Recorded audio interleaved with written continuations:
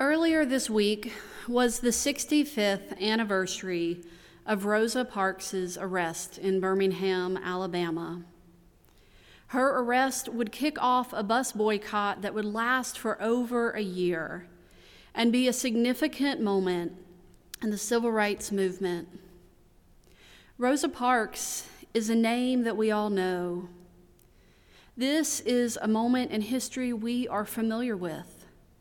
One we all learned about in school, one that has inspired poems, documentaries, books, and TV shows, a moment we recognize as a turning point in the history of our country. She was one of many brave and remarkable people who, through big and small acts, have worked and continue to work to bring equality to our nation. There are ones we can easily name, like Malcolm, Martin, and Ruby, and ones that don't quickly come to mind, like Polly, Irene, Sarah, Claudette, Aurelia, and Mary Louise. As I spent time this week remembering Rosa and reading about the bus boycotts, I was reminded that she was not the first Black woman who refused to give up her seat on a bus for a white passenger. In 1940, 15 years before Rosa, Pauli Murray and Adeline McBean were on a bus heading for Durham. They were seated over the back wheels of the bus and felt every bump, so they moved toward the middle of the bus. The bus driver asked them to return to the back. They refused and were arrested. In 1944, 11 years before Rosa, Irene Morgan refused to give her seat to a white passenger on a crowded bus in Virginia. She was arrested. The Supreme Court of the United States ruled in Irene's favor, stating that Virginia's law that enforced segregation on interstate buses was unconstitutional. In 1952, over 3 years before Rosa, right here in North Carolina, Sarah Keyes, a private in the Army, refused to give up her seat on the bus to a white passenger and was arrested. Although it took several years, because of Sarah, the Interstate Commerce Commission affirmed that the Interstate Commerce Act forbids segregation. In 1955, 9 months before Rosa, Claudette Colvin refused to give up her seat on a Birmingham bus, the same bus line that Rosa used. This 15-year-old high school student had been learning about Black leaders like Harriet Tubman and Sojourner Truth, and talking with her classmates about injustices they had seen and experienced. And on March 2nd, 1955, while riding the bus home from school, Claudette was asked to give up her seat to a white passenger. She refused and was arrested. In 1955, 8 months before Rosa, Aurelia Browder refused to give up her seat on the bus in Montgomery. Her arrest led to a lawsuit that included several other cases of racial discrimination on public transportation, including Claudette Colvin. The case was withdrawn before it ever went to trial due to pressure from the white community. Also in 1955, just a month before Rosa, Mary Louise Smith was arrested for not relinquishing her seat on the bus to a white passenger. Polly, then Irene, then Sarah, then Claudette, then Aurelia, then Mary Louise, then Rosa. I wonder how many of these stories Rosa knew, on December 1st, 1955. I wonder if the courage of these women helped Rosa be courageous.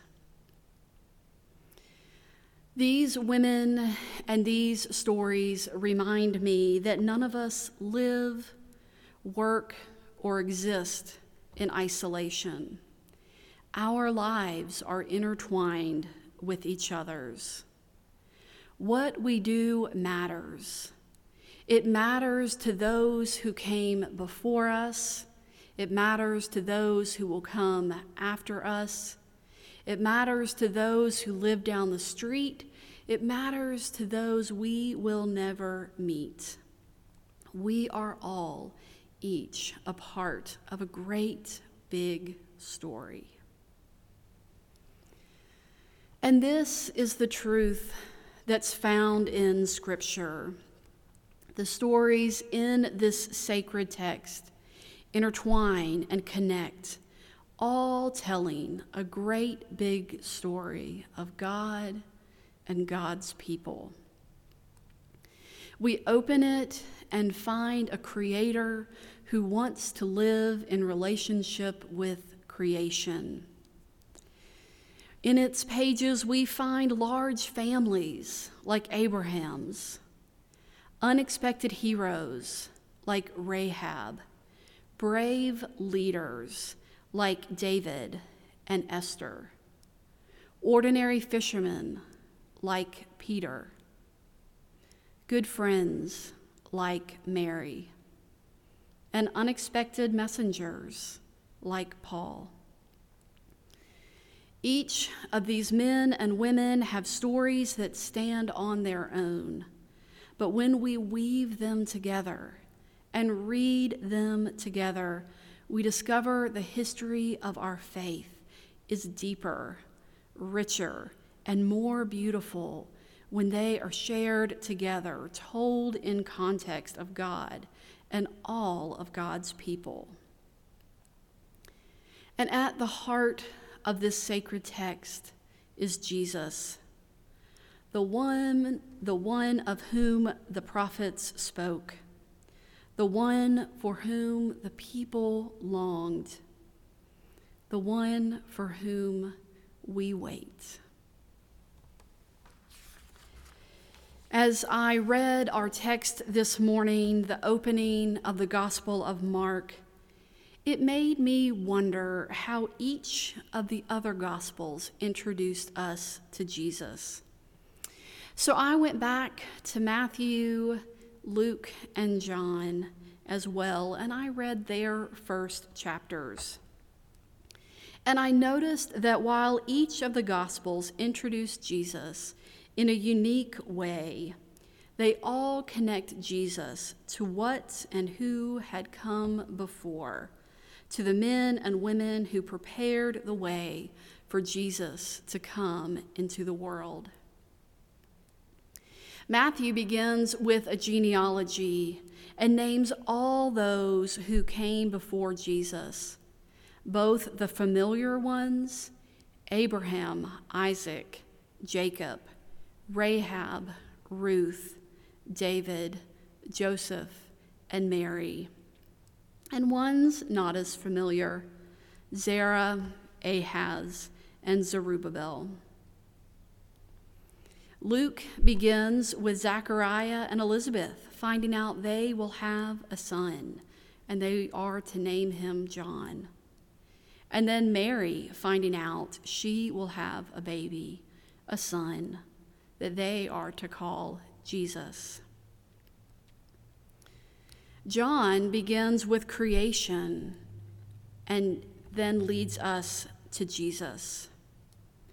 In the beginning was the Word, and the Word was with God, and the Word was God.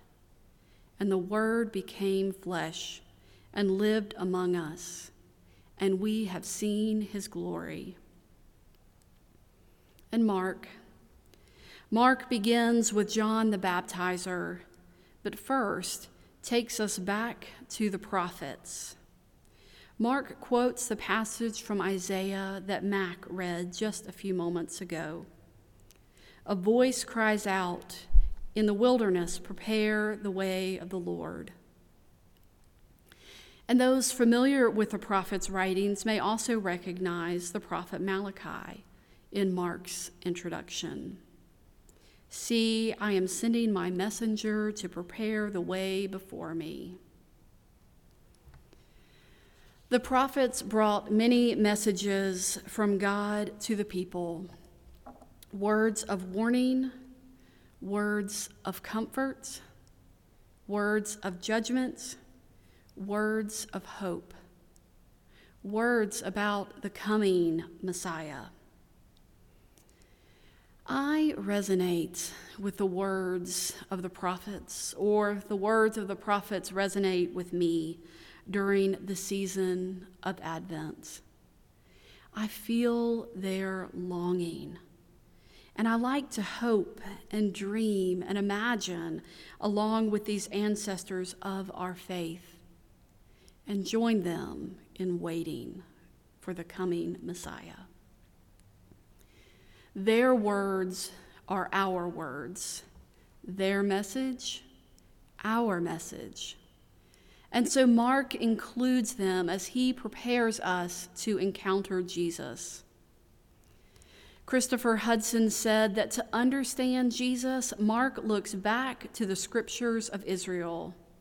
We cannot understand Christian faith adequately without understanding the Jewish roots of that faith. Whatever we think God is doing in our world today and whatever we think God did in Jesus Christ should be consistent with what God was doing all along in Israel. The prophets helped prepare us for what was to come, so their voices have an important place in the gospel. And in Mark, the prophets point us to this man at the river Jordan, a man dressed in camel's hair who ate locust and wild honey. A man with a message so powerful that people from all over came to hear him and asked to be baptized by him. And yet he said, "I am not the one. I am not the one you are looking for. There is another one coming, one who is even greater." On Sunday morning in children's Bible study, we use wondering questions and statements that help us enter the text, to imagine ourselves in it, to think about what the people thought, how they felt. And as I think about John, I can't help but wonder how he felt about this message. Was he excited and hopeful and eager to share it? I wonder if there was any part of him that was resentful or jealous. Sure, he had an important job, but his job was to be a forerunner, the one who comes before the one. His work was to get things ready and to get out of the way.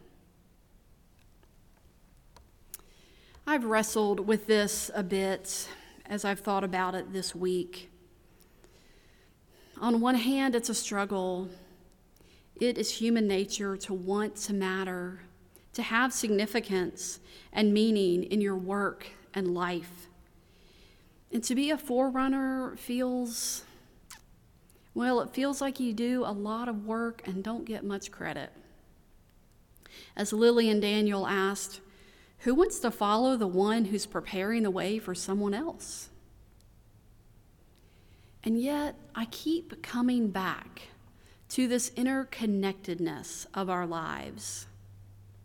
If this interconnectedness is the lens with which we look through, both at this passage and our own lives, we are reminded that each of our stories are a part of a greater story. Rather than assigning a cast of characters into major or minor parts and pushing and shoving to prove our worth, measuring our success and value, what if instead we saw ourselves and each other, each as an essential part of the story, each as a beloved child of God whose absence would make the story incomplete? It is so hard to measure the impact of what we do, but big and small acts can make a tremendous difference. As I think back over my life, I have had encounters with Jesus over and over again because of those who helped prepare the way for me. My parents, who first told me the stories of Jesus and brought me to church. Sunday school teachers, choir directors, youth leaders, pastors who told me these stories again and again. A campus minister and pastor who invited me to consider ministry. Professors, colleagues, church members, and friends who have journeyed with me and cheered me on and showed me the way. How about you? Who are the people in your life who have helped prepare the way for you to encounter Christ? Courtney Buggs said, "May we hear and see the value of those who pave the way to Jesus. May we reflect upon the contributions of those who made ways for us. How might we better see them, support them, and appreciate them?" I think one of the best ways to share our gratitude is to continue in the work and prepare the way for others to encounter Christ. You see, the story of God's relationship with humanity is a story that is still being written. It is a story that you are a part of. It is a story that I am a part of. It is a story that we as a church have been a part of this morning as we joined Brett and Sarah Badorf in dedicating themselves to raise their son Henry in the ways of Jesus. We are forerunners, the ones who will help prepare Henry to encounter Jesus here at our church, in our home, in his home, at his school, and everywhere he goes. What an absolute joy and privilege it is to be one of many who will help prepare the way for Henry and all the young children in our church who are learning who Jesus is through the stories we share and the lives that we live.